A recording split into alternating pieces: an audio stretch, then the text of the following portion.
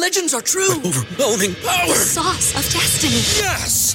The most legendary sauce has arrived as McDonald's transforms into the anime world of WickDonald's. The greatest flavors unite in all new savory chili McDonald's sauce to make your 10-piece Wick Nuggets, fries, and Sprite ultra-powerful. Unlock manga comics with every meal and sit down for a new anime short every week only at WickDonald's. Ba-da-ba-ba-ba, go! At participating McDonald's for a limited time while supplies last.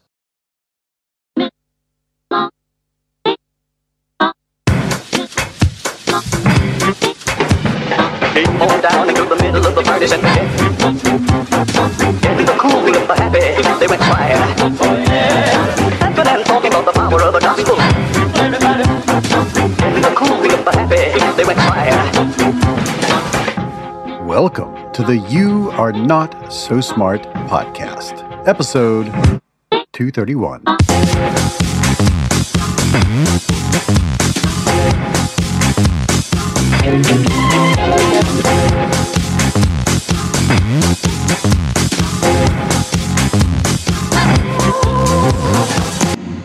In this episode, we sit down with neurologist Robert Burton.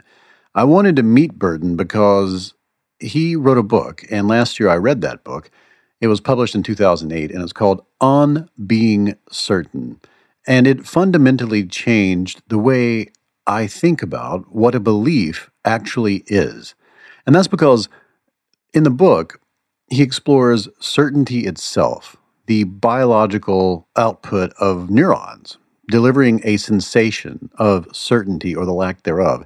And in one section, he talked about the neuroscience behind aha moments, and he used this description as an example.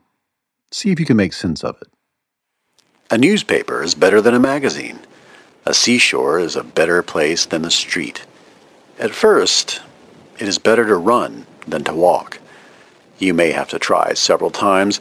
It takes some skill, but it is easy to learn. Even young children can enjoy it. Once successful, complications are minimal.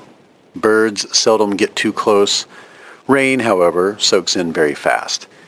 Too many people doing the same thing can also cause problems. One needs lots of room. If there are no complications, it can be very peaceful. A rock will serve as an anchor.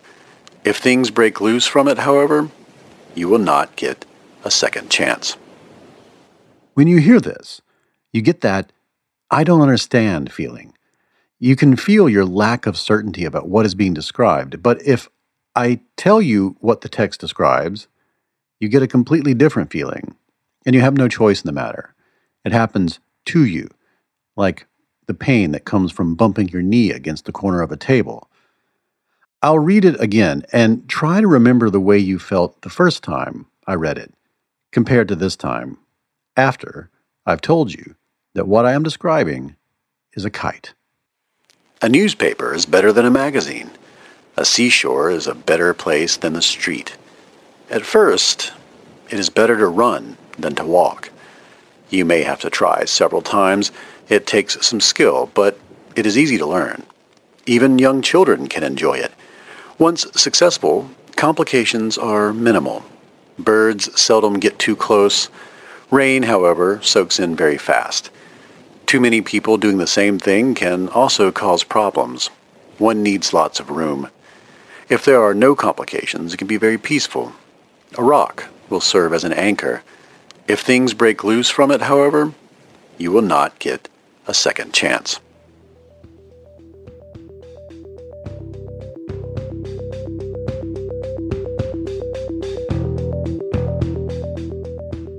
Did you feel the difference?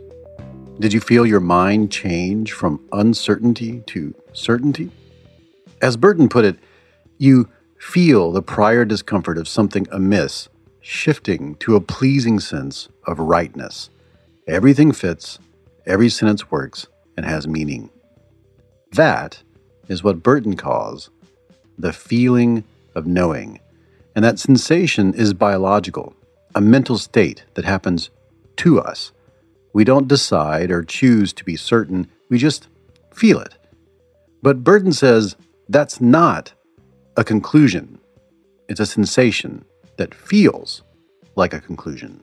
when if you suddenly you get aha that things are right, you know you didn't cause the aha. The aha simply happens to you. But when you have that feeling of knowing, you can't help but feel that you concluded it. So it is a sensation that feels like a conclusion.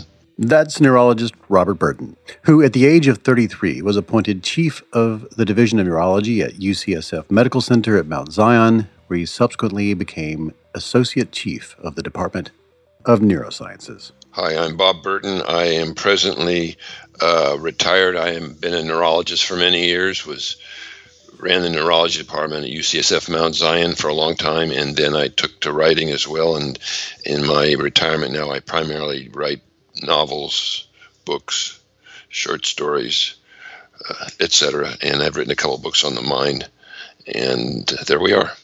So it's interesting that you decided to jump into fiction. Was that something you always wanted to do? I can't really say that I always wanted to do it, but I found that I had some things I wanted to express and that I thought were best expressed through stories and personal feelings. And then I spent a long period of time writing about the brain, as you know. And then in more recent years, I've actually gone back in the other direction as I've become increasingly convinced that people are not swayed by reason, and they're more likely to change their mind through story or anecdote and vignette than they are by discourse. Well, let's start there. We'll get to the everything else, but since that's something that just came naturally out of your mouth just now, why do you think that is a more effective route toward persuasion than just brute force shoving facts in people's faces? I think that for me, the thing that started me working on thinking about the mind was probably started off when I was a little kid, although I didn't realize it at the time. And I've always been struck by the fact that you rarely change another person's point of view simply by giving him better evidence. And that led me ultimately to thinking about the book which you want to talk about, On Being Certain. And it led me actually to thinking about how you know something. And if you conceive of a mind in its infancy as having some innate qualities, and then everything else beyond that original innate things, which we probably share pretty much in common depending upon our genetic makeups, is acquired. We learn through laying down grooves of based upon our exposure. So if you're taught a way of life that's culturally different than someone else's way of life, every single thought that enters your mind will have that cultural coloration. And so this includes language. So you start with phonemes and words and sentences and syntax and so on. So that, to the extent that your articulated thoughts, we don't know what thoughts are obviously underneath in terms of how it works, but in terms of articulated thoughts, they are processed through language. So your language is going to be different than my language. And unless you had the same exact background, and even if you had identical twins, it'll be different. So the way that you learn to initiate an idea, lines of reasoning, ever to the extent that you articulate them, the part that's conscious, and so you express it, is going to be idiosyncratic. So your view of the world isn't going to be mine. And to the extent that you believe that the way that you think is equal to or better than mine, and particularly if you think it's better than mine for whatever reason, because it feels right, which is how I got into the idea about uncertainty. If you feel that your idea is right, I'm not going to change you by giving you my point of view no matter what I tell you. Most mind changing occurs as the result of epiphanies. Something happens that is beneath logic. You have an event in your personal life. You have some experience. You have exposure to somebody who shakes up your worldview. Those aren't usually articulated points of reason. And I think that if nothing else, this recent partisan diatribe that you hear in politics nowadays points out how few people can actually change their mind. It's extraordinary to see how few people are changed by the behavior of, let's say, Donald Trump in the last 4 years. I mean, those who like him continue to like him, and it doesn't make any difference what you say. But this is not just true. It's true on virtually every major social issue. It's true in your interpersonal relationships. So although I spent the last almost 2 decades writing expository stuff trying to explain things, and I did the best I could. I feel that it's primarily fallen on deaf ears.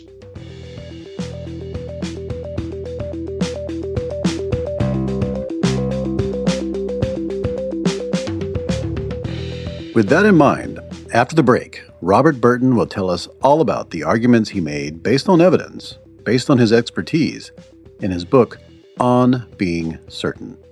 Ideas like conclusions are not conscious choices, and certainty is not even a thought process. Certainty and similar states of knowing, as he puts it, are sensations that feel like thoughts, but arise out of involuntary brain mechanisms that function independently of reason. All that after this commercial break.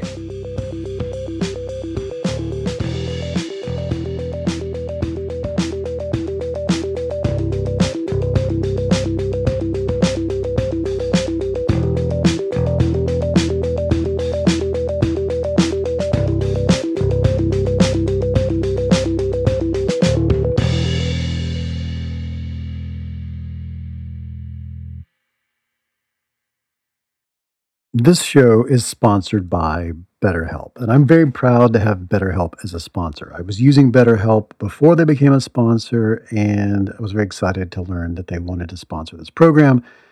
I have recommended BetterHelp to people. I know people right now who I've recently onboarded. I had a friend who had a really difficult medical event and was experiencing a completely new range of anxieties and feelings and concerns, and I recommended therapy. I'd never gone to therapy before, and this helped. Now, a lot of us spend our lives wishing we had more time. And the question is, time for what? If our time was unlimited, how would you use it? And the best way to squeeze that special thing into your schedule is to know what is that special thing. What is important to you? What is that thing that deserves to take that slot, that precious time? How do you make that a priority? Therapy can help you find what matters to you so you can do more of it.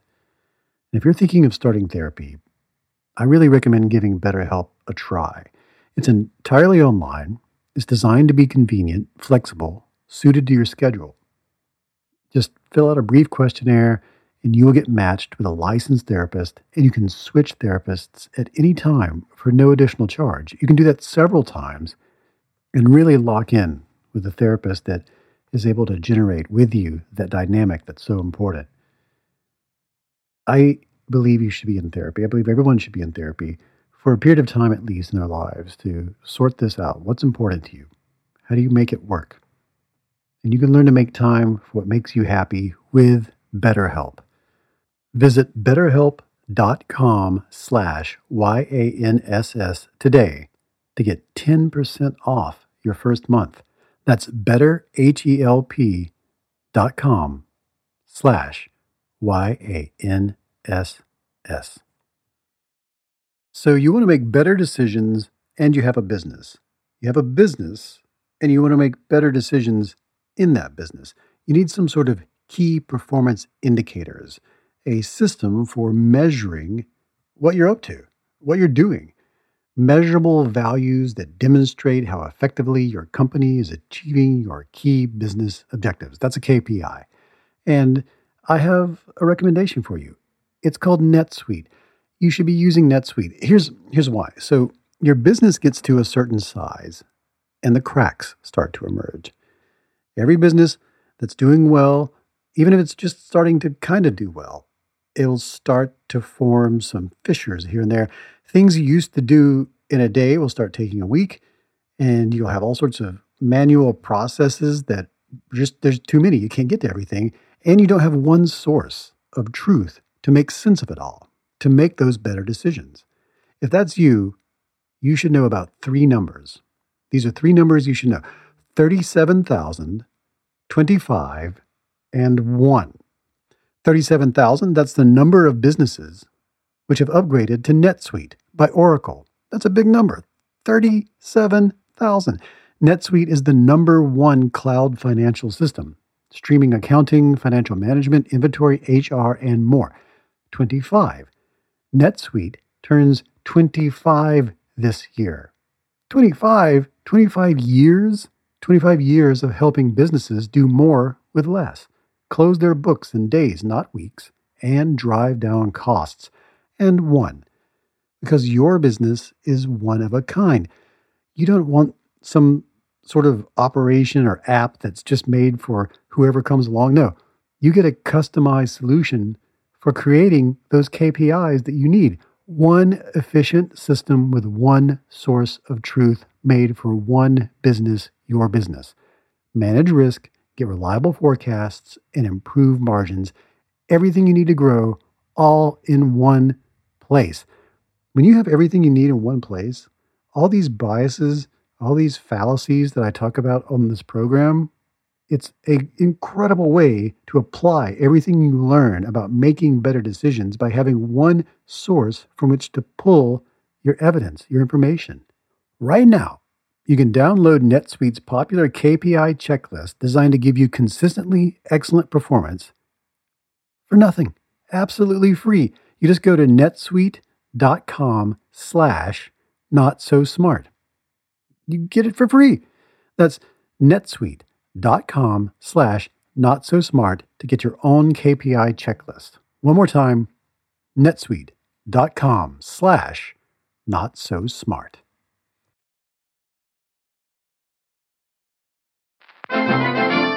And now we return to our program.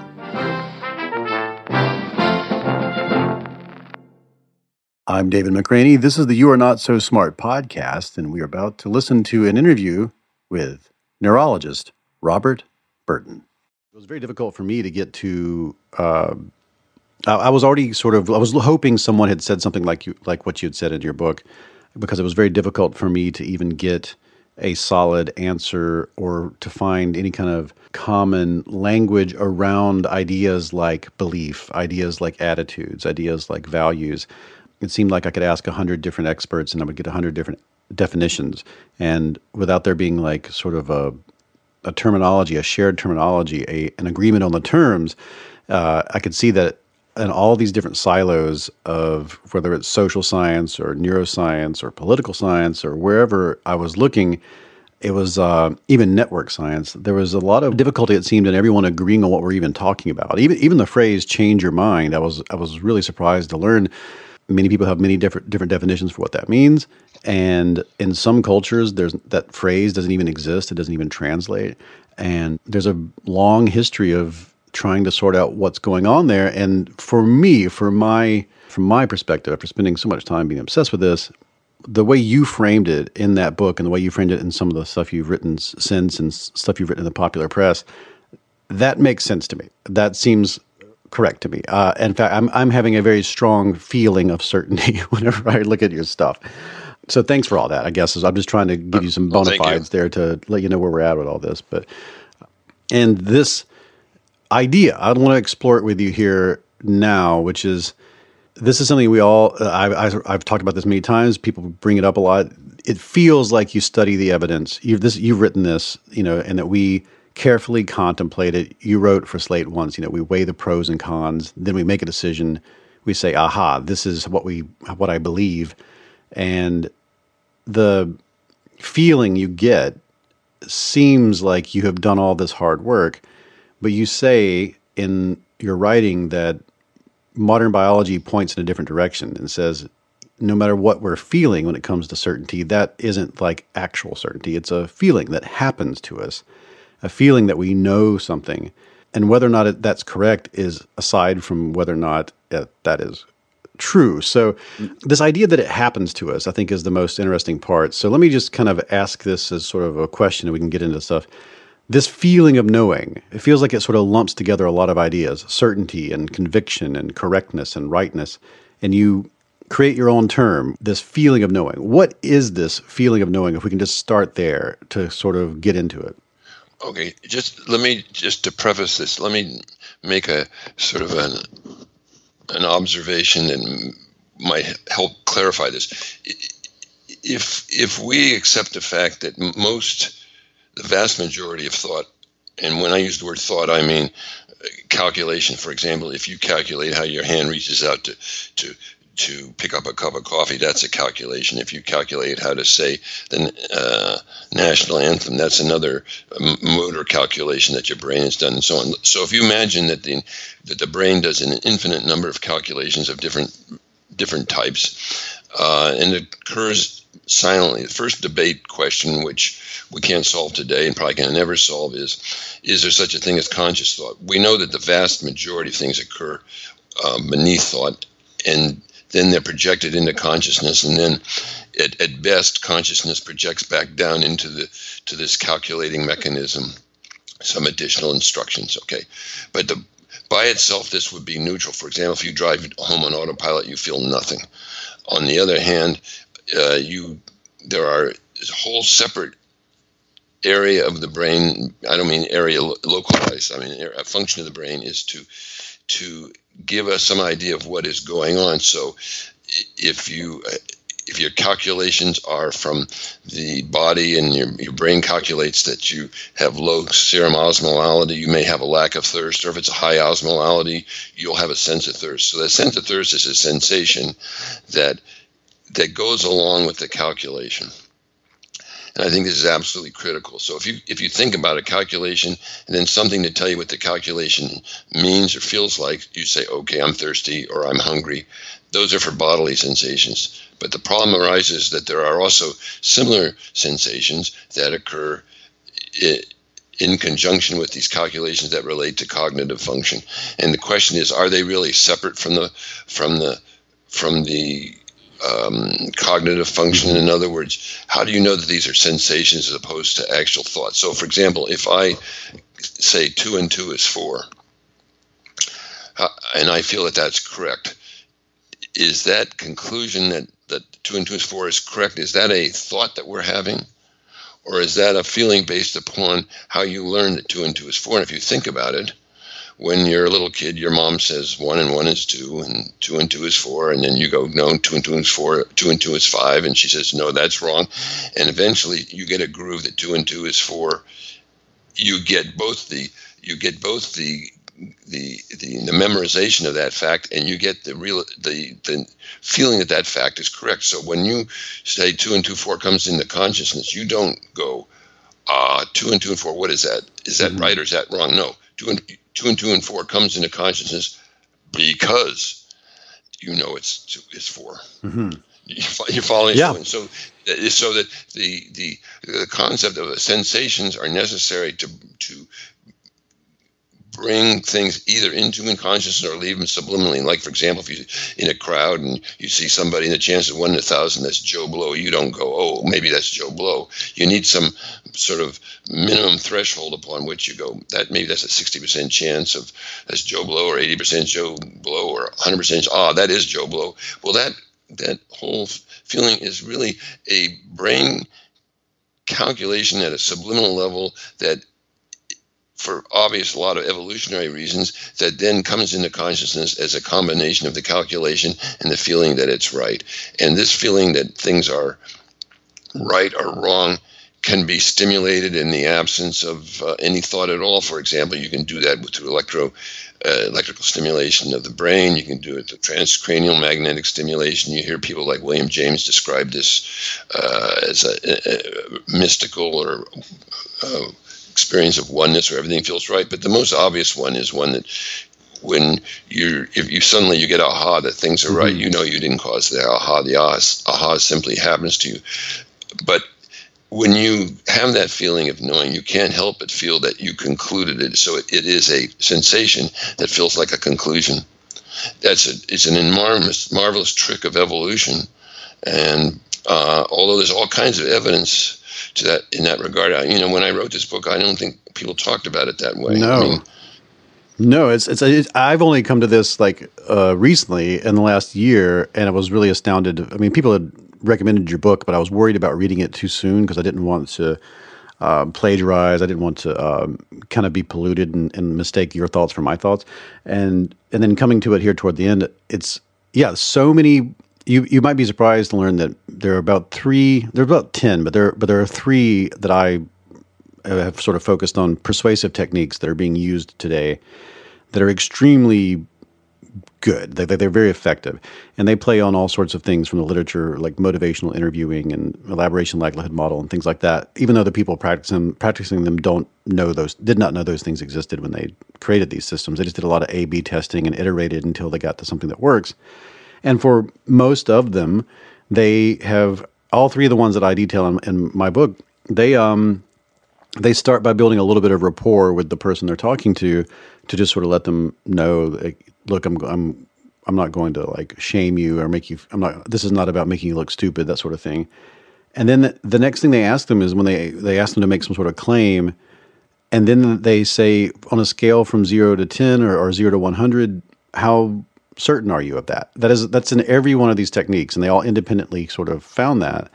And then once the person sort of says, this is how I'm a 6 out of 10, they ask them why they feel that way, and they start moving into a different kind of conversation where they're more concerned with the person's process, they're more concerned with the person's reasoning and their technique and how they got to that number than they are with any conclusion the person may have. And the idea is that this thing, which none of these techniques know, I'm going to bring this to them after we talk, is that what they really are doing is helping the person separate out on some unconscious level that the sensation is separate from the thought, that the conclusion and the sensation that they're having associated with it are somehow separate processes, and they're helping them kind of sort of feel that out. Yeah, that's actually, I think if I were a young person, I was trying to develop an educational program, I would actually always ask people to try and give you a scale of 0 to 10 of how likely they are that they're right and how they came to that point of view independently, and to try and feel it. You know, if you look at neurology, a lot of it is about phenomenology, and you ask people how you feel, and you know the aha is close because everybody knows what an aha is, but a good example is gut feelings and hunches and so on like that. Those would be a lower level aha. Do you follow me? Aha would be maybe a 10, and a gut feeling might be anywhere from a 1 to a 4. And if people could separate them out, you say, well, what's the difference? Well, the difference is the intensity of the feeling. It has nothing to do with the underlying thought. Yeah, see, this is incredible, and you use a really good example in the book, the paragraph about the kite, which I thought that was really very super clever, because like you get to have this feeling, and you can notice a before and after, and that aha is some way. I'm assuming you're feeling this. It's like tracking down the neurophysiology of epiphany, which is pretty amazing.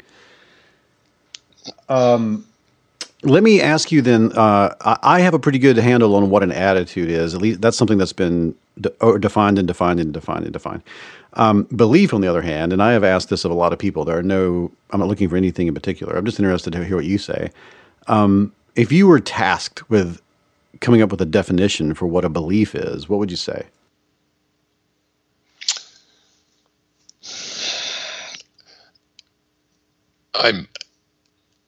I think a belief would be it depends. There's verbal and nonverbal beliefs. Mm-hmm. For example, if you have empathy towards somebody, you might believe that you should help them, but it might not be that you think I should help that person. You might just feel you want to help them. So it doesn't necessarily, a belief doesn't even have to be language. Mm-hmm.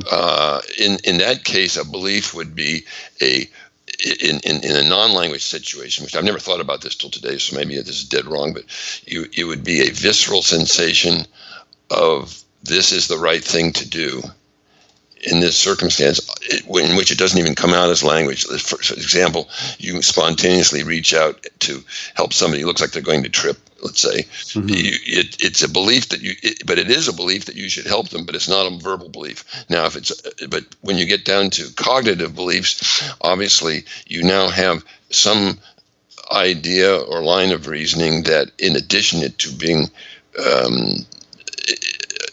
what you've considered, it is embedded within it is this sensation of that it's correct. And the stronger the sensation that is correct, the more likely it is to color other beliefs, and they spread out like ripples, I guess, on a pond. So for me, a belief would be a cognitive process in which it was associated with a strong sense of it feeling right. So it'd be both a cognitive process and a specific sensation. See, this is for you that might seem like obvious, but I know that for most people that I talk to about this, beliefs are the layperson understanding of it is they're kind of like possessions. They're objects. They're baubles stored in a jar in your head somewhere. They're books on a shelf. They're files on a computer. Like beliefs are things. And I got a strong impression reading your book that you were saying that beliefs aren't things stored in your brain. They're processes. It's a thing that happens in the presence of thinking about this for a second, or having to face a situation where you need a model of reality in which to engage in some sort of goal-seeking or behavior or whatever. Like and the fact that there's in that process is some sort of information encoded in your brain, and then accompanying that is some feeling of certainty or uncertainty with it, and that feeling happens to you bodily, like hunger and like thirst. That is so. There's such a different way of looking at it. I mean, even in like thousands of years of philosophical discourse, there's not a whole lot that matches to what you're saying there. But to me, that seems absolutely the right way to look at it. And if you correct me if I'm wrong, but I feel like you're saying belief and doubt are both the results of neurons in networks and associative networks delivering this emergent sensation of confidence or the lack of it. And then those networks weight that feeling in one direction or another, and we call that believing or belief. That's right. Okay, I did it. Oh, well, nice talking to you. That's really it. That's it.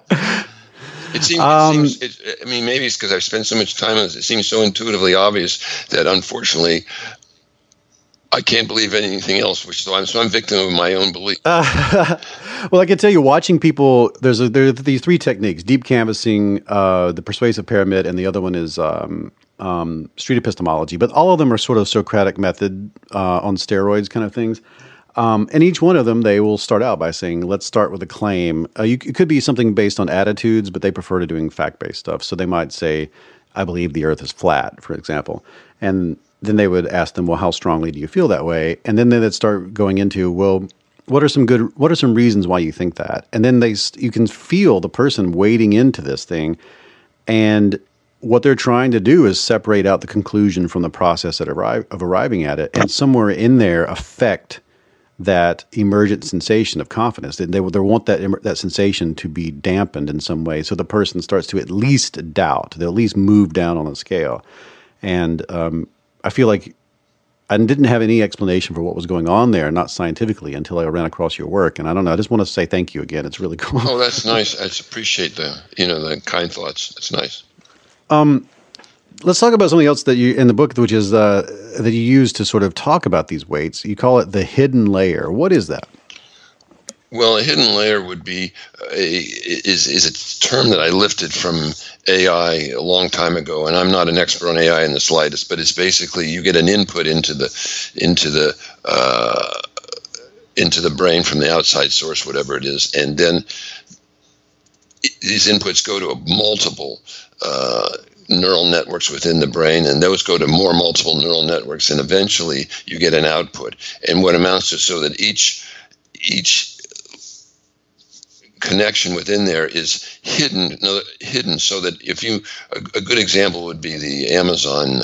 If you, let's say you buy on Crime and Punishment, it goes to this hidden layers of the AI thing at Amazon, and it goes, this guy's interested in crime novels. Mm-hmm. And the next time you get a recommendation of Elmore Leonard, but you don't get it, the recommendation of Elmore Leonard can't be backtraced to Dostoevsky, because it doesn't work that way. It's a one-way street. Things go in there, and everybody gets a vote on it from the entries from the other people who've been reading books, and the AI thing just makes a stab at what you are likely to like. And so if you get an input from, let's say, you watch somebody's face in the street, you immediately draw a conclusion as to what his background is, his culture, all the rest of it. Those are all things that are in separate neural networks bonded together, but outside of consciousness. So I refer to them, as a hidden layer, because you don't have access to it. And even if you're the world's best introspector, you really don't know how this goes on, and you can't reverse engineer it. You can't come up with what you find some woman and you fall in love with her. You can't go back and say, well, I'm in love with her because that's not a recipe for success. You're in love with her because all of these neural networks bound together in what they call the hidden layer. Inputs lead to outputs, and eventually it's love. But the love can't be reverse engineered into its component parts, so it's a one-way street, and it's all done outside of consciousness, and it's what makes us so unbelievably ignorant of who we are as people. So the hidden layer represents for me the end, the cul-de-sac of human knowledge. You can't reverse engineer how you came to a thought, and you can't know in advance to predict what it's going to be, and it's outside of your conscious purview. And so you do your best. They say the unexamined life isn't worth living. Well, that's true, but examining it doesn't mean that you're right. But unfortunately, if you get that involuntary sensation of being right, it serves as introspection. I just rambled away, but maybe you... No, that was good. It serves as introspection. That's a really great way to put it. It reminds me of the example in the book, and if you can remember it, it'd be nice to hear it from you. The space shuttle study, which the Challenger explosion study. Do you remember that as an example? Right. So, yeah, just very briefly, that was actually one of the things that sort of got me started was that, and for me, just to step back, one of the interesting things has always been to me the borderland between psychiatry and neurology, or if there even is such a difference between psychiatry and neurology. So I'm always fascinated by those examples that make you question your belief about common theories about, theories of mind, psychology, versus neurologic ways of looking at things. So the Challenger study was one in point, because I can't remember when it was. I think it was in the late 80s. I can't remember exactly. And there was a guy named Ulrich Neisser, who was a very famous clinical psychologist who specialized in flashbulb memories. Those are memories of major traumatic events where people are supposed to have the highest recall rate. So he took 100-odd psychology students the day after the Challenger blew up, and he asked them to write down exactly where they were, what happened, how they felt about it, and all the various personal details. And then he collected the journals and kept them for 2.5 years. And then 2.5 years later, he called the students back in and asked them again exactly what their recollections were. And not surprisingly, many of the people's memories were inaccurate. Maybe only 10% were accurate in all the details, and I think 25% of them had major discrepancies. And when asked, the majority of people felt that their new memory was much more accurate than the old memory, even though they had been taught in class that memory morphs over time, and that you're likely to have changes in memory that you may not even know how it came about. So they were equipped with the psychology of the times, and yet they still thought that their new memories were better than the old one. But the one that got me was that there was this one student who looked at his own handwriting and said, "Yes, that's my handwriting, but that's not what happened." And what struck me was interesting is that that's not a high. There's no reason to get psychologically very invested in something. You could just say, "Oh, I guess I made a mistake." I mean, it wasn't such a thing that he would be forced to say that, but he was dead certain that what he was looking at wasn't right. So the feeling of the new memory was so strongly correct that it supervened and made it impossible to see that he might be making an error. And I thought, well, if that's not psychological, maybe it's on a more basic cognitive neurologic basis. And that's what got me prompted in part to think about whether the sense that he was certain was beyond his control, which led me to think about it as a feeling state that was a sensation as opposed to a thought. Yeah, it strikes me so much that example, because when we are challenged with evidence that we might be wrong, if the brain continues to produce this mental state, this feeling of certainty, we have no choice but to just assume, well, then we're correct, even if our own handwriting is the source of the challenge. So depending on the strength of it, this feeling of knowing that we are correct or knowing that we're certain, faced with the fact that we could be wrong, we will argue we'll argue with our own past selves as if we're sort of trapped in some kind of neurological prison of conviction. Does that freak you out? No, it's the way it is, and to me, I think that this is the pessimistic end point of my thinking about this. But on the other hand, maybe it might be optimistic if you actually can just accept it. I mean, I don't know how you change it.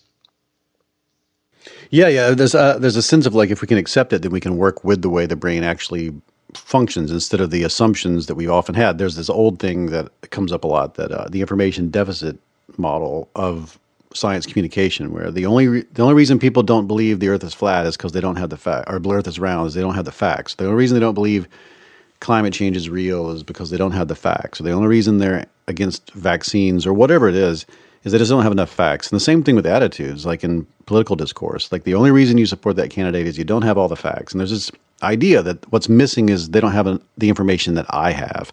And if I give them the information I have, they will absolutely switch over to my feelings of certainty in the situation, which doesn't happen. And I feel like if we can just agree, if we can just accept how the brain actually functions, as you're describing, then you can approach that sort of discourse in a way that will actually deliver some kind of result, instead of what we usually do, which is get frustrated that people just won't listen to the facts. They won't listen to the facts. What's wrong with you? So, yeah, I can find a way to transmutate this into optimism from pessimism. I'm happy to hear that you're doing the same thing. Look around at modern life in general, on intellectuals on both sides of the fence.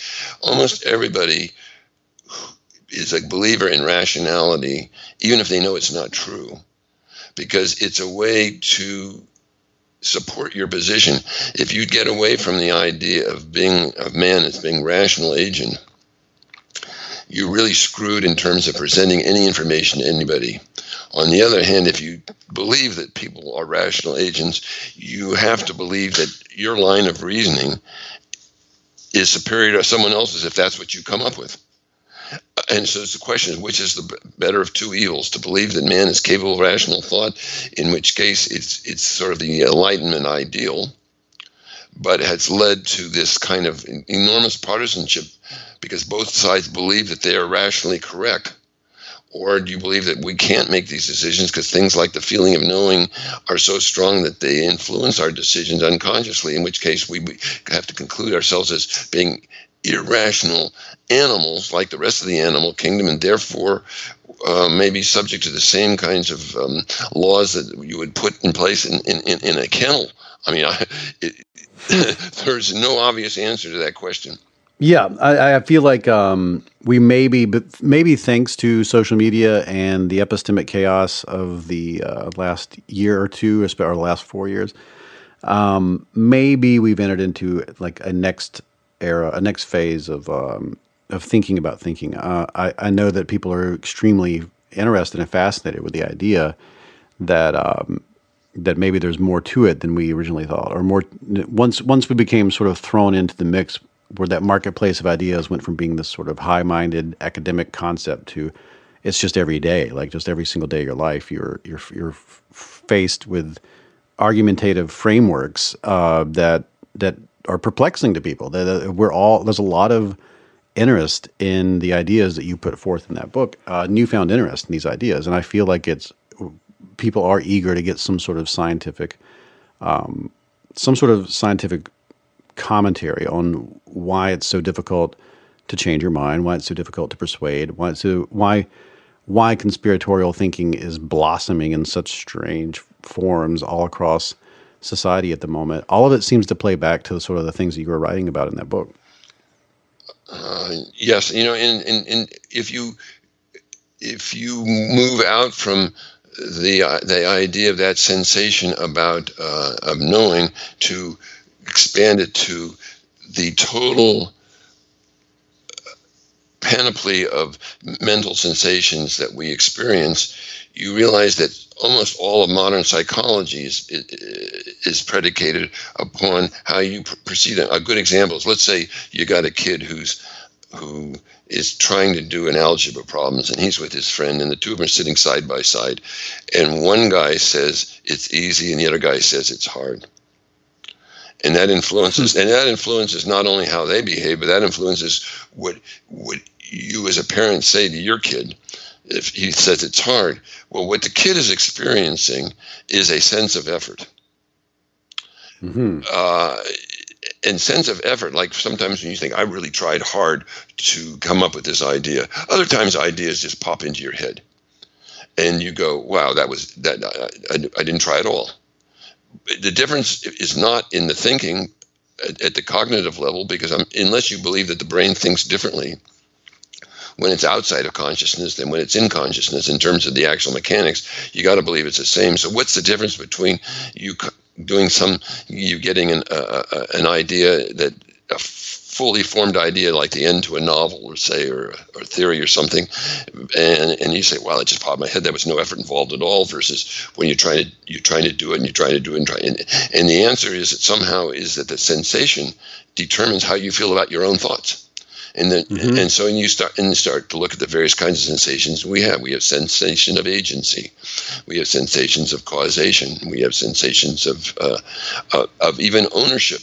So, like, for example, you're probably aware of this, that in neurology, if you have a stroke of your non-dominant hemisphere in the posterior parietal region, you can have a sense like your left side of your body no longer belongs to you. Mm. So what is lost in that is the sensation of ownership of the left side of your body. So conversely, if you do have a sense of ownership of the left side of your body, well, that means that so you own your bodily parts.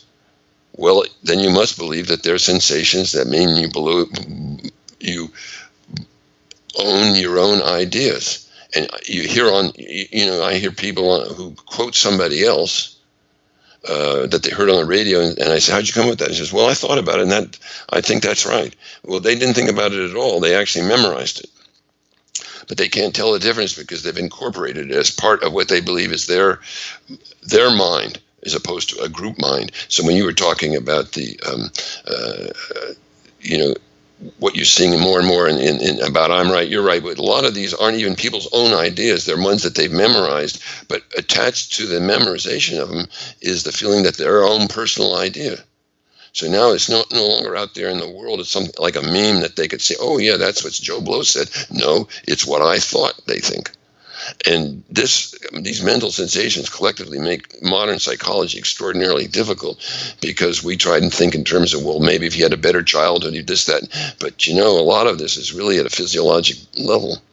You mentioned in the book these brain injuries, or these things that can happen via stroke and other conditions like Cotard syndrome and so on, where they're just so illustrative of this strange thing. And if you could talk about it for a second, I know we don't have much time, is what happens when that feeling gets separated. You mentioned it just a bit with somebody has these anosognosia type things. It's some of them can feel so metaphysical. A person no longer believes that they are even alive, or they no longer feel their loved ones are real people anymore. But what strikes me in those situations is you can't argue them out of the feeling. You can't argue them out of it. You can't show them any evidence whatsoever that will make them feel, oh, okay, maybe I'm wrong about that. I'd like to hear what you think about that. Well, two things. Remind me, since I'll probably forget, about Sherwin-Williams paint. We'll try that but for a second. So in Cotard syndrome, the classic thing is a person it's usually a result of some brain injury, encephalitis, although it has also been described in psychiatric context, and I'm not sure whether those are really truly psychiatric. At any rate, people have a strong sense that they're dead. And there's the classic example I described in the book of a young woman who had acute viral encephalitis, and she had a feeling that she was dead. And when she recovered, but actually before she recovered, someone said to her, well, are you dead? Yes. Well, do you have a pulse? Yes. Well, then what does that mean to have a pulse? She says, well, it must mean that dead people have a pulse. I mean, it's completely illogical. Yet, but when she recovered, she still said, yes, I believed that I was dead. She couldn't get it out of her mind. And what you realize is that feeling of being alive had been somehow taken away from her, or in this particular moment, and there's nothing that you could do to replace it.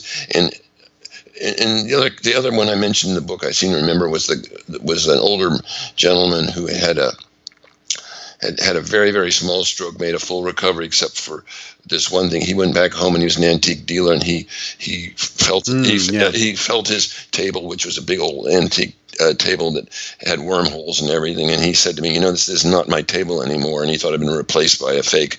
And I said, describe it for me. He described everything exactly the same. He said, it looks like my table, everything, but it's not my table. And you couldn't convince him that it wasn't. And so he actually believed that someone had stolen his table. And you get mental states arising out of physical differences. And I think is what finally led me to this idea about mental sensations as coloring your cognitive behavior. And that's why I mentioned about the Sherwin-Williams. I just had this image for the first time just while you were talking, which is if you try to present someone with a new fact and have them accept it as superior to the fact that they already have in mind, a contrary point of view. In essence, do you remember that old ad about Sherwin-Williams where they poured the paint and they said cover the earth with Sherwin-Williams paint or something? You pour the paint over the globe and you could see the color change. In essence, you have to recolor people's thoughts to get them to change.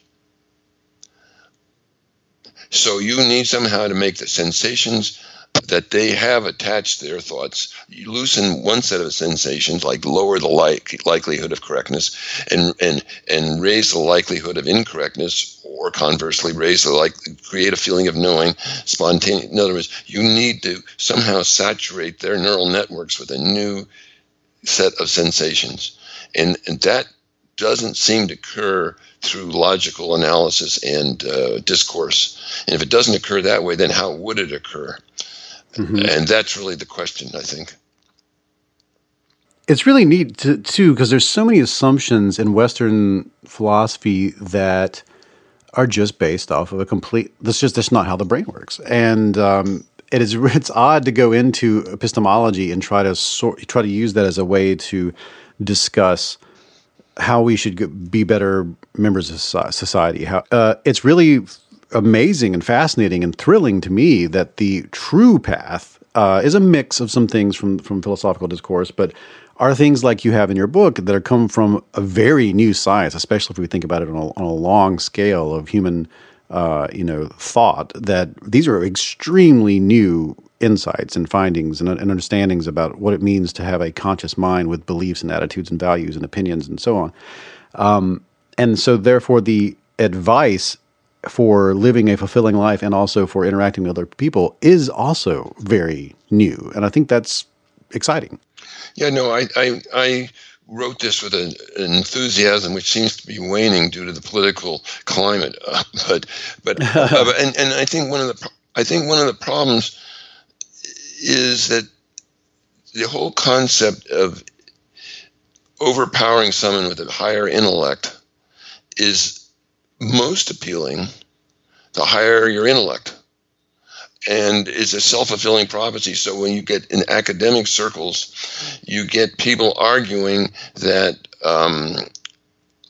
my reason is better than your reason, and the inherent assumption underneath it is because I'm smarter than you are, and therefore my line of reasoning is better, which just leads to further inflammation of those people who thinking isn't as integral to their way of life. A lot of people are non-philosophical. They're not interested in those things, and they don't think deeply about stuff, and they resent intensely those people who claim reason, and at the same time the reason doesn't change their mind anyhow. And so this argument about elitism, which is raising its ugly head in America now, is in large part related to the offensiveness of the argument that logic works when in fact people see that it doesn't work. And there's going to be a move against academics over time. I mean, I look at some of the books that have come out recently, and you go, "How did you come up with that idea? And why? And why would you think that?" One of the ones that strikes me as most interesting is, and maybe it's a way of thinking about this, is, let's say, do you think there's more or less violence now than there was 100 years ago? Well, first question is, what do you mean by violence? In other words, if you mean the number of people that are killed, the number of people that are threatened, the number of people that feel uneasy with their daily lives because they're afraid to walk on the streets, and each one of those is a different form of violence. If you think of poverty as a form of violence, so, but why would the question even occur to you? I mean, it occurs to you somehow because you want to make a point, and then you write a book about how violence has decreased, and then you argue that this is because of the Enlightenment. I mean, I'm sure you're familiar with the book Better Angels. Yeah. And I'm going, forget for the moment whether it's right or wrong. Why did you come up with that idea? What prompted you in the first, and this is when we get back to the hidden layer, what triggered that notion? Now you can argue about all of the negative aspects of human psychology, like ego and gratification, power, and whatever, fame. But forget that. Just assume that it's completely hypothetical. Why that thought has never occurred to me? Why would it occur to Pinker? And it occurs because it's triggered by these neural networks, based upon all of his previous, and he was interviewed along with Daniel Kahneman. And what came out of the whole thing is that Kahneman's a pessimist and Pinker's an optimist. And we now are recognizing more and more that a lot of these are innate traits. You see similar degrees of optimism and pessimism, and identical twins raised apart, and you go, wouldn't it be better if you just said, this is a belief that I have based upon the way my body colors my cognitive actions, as opposed to it being some hard-won intellectual thought that I'm going to jam down someone's throat? I don't know. It's very difficult because, as I'm saying this to you, it's based upon my beliefs that my ideas are right too. Yeah, I mean, we're all a big glob. We're all globs of neural networks doing our best. Right. But that's so, and I'm very happy we've made it this far. The fact that we would be thrown into each other's pockets so suddenly and so completely by the internet and social media, and then smartphone technology, and then high-speed internet. It seems like, this would be a moment for us to really be slamming into each other's certainties, and the result of that is going to be a lot of messy weirdness for a while. I really appreciate that you wrote this book, and I don't know what to say other than, I really appreciate you taking some time to talk to me, and I will say that your book was a real gift to me, and I really appreciate that. Well, anytime I can be of help, or if you want to do this again sometime, or you feel free to give me a holler. I don't know that I made any sense today, but there we are. Great, Dave. It's been fun chatting.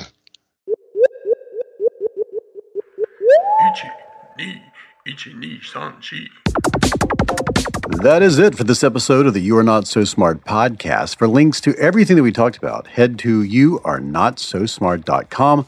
We can also find links to past episodes, or you can go to Spotify or Stitcher or SoundCloud or iTunes or Omni, wherever you get your podcasts. This podcast should be there. Follow me on Twitter at David McRaney. Follow the show at NotSmartBlog. We're also on Facebook at /YouAreNotSoSmart. And if you'd like to support this one-person operation, go to patreon.com/YouAreNotSoSmart. Pitching in at any amount gets you the show ad-free, but the higher amounts gets you posters, t-shirts, signed books, and other stuff. The opening music is Clash by Caravan Palace. The interstitial music was by Incompetech, and this music is by Banjo Apocalypse. Hey, tell everybody you know about the show. That really helps everything out more than anything, I think. And check back in about 2 weeks for a fresh, new episode. Nani?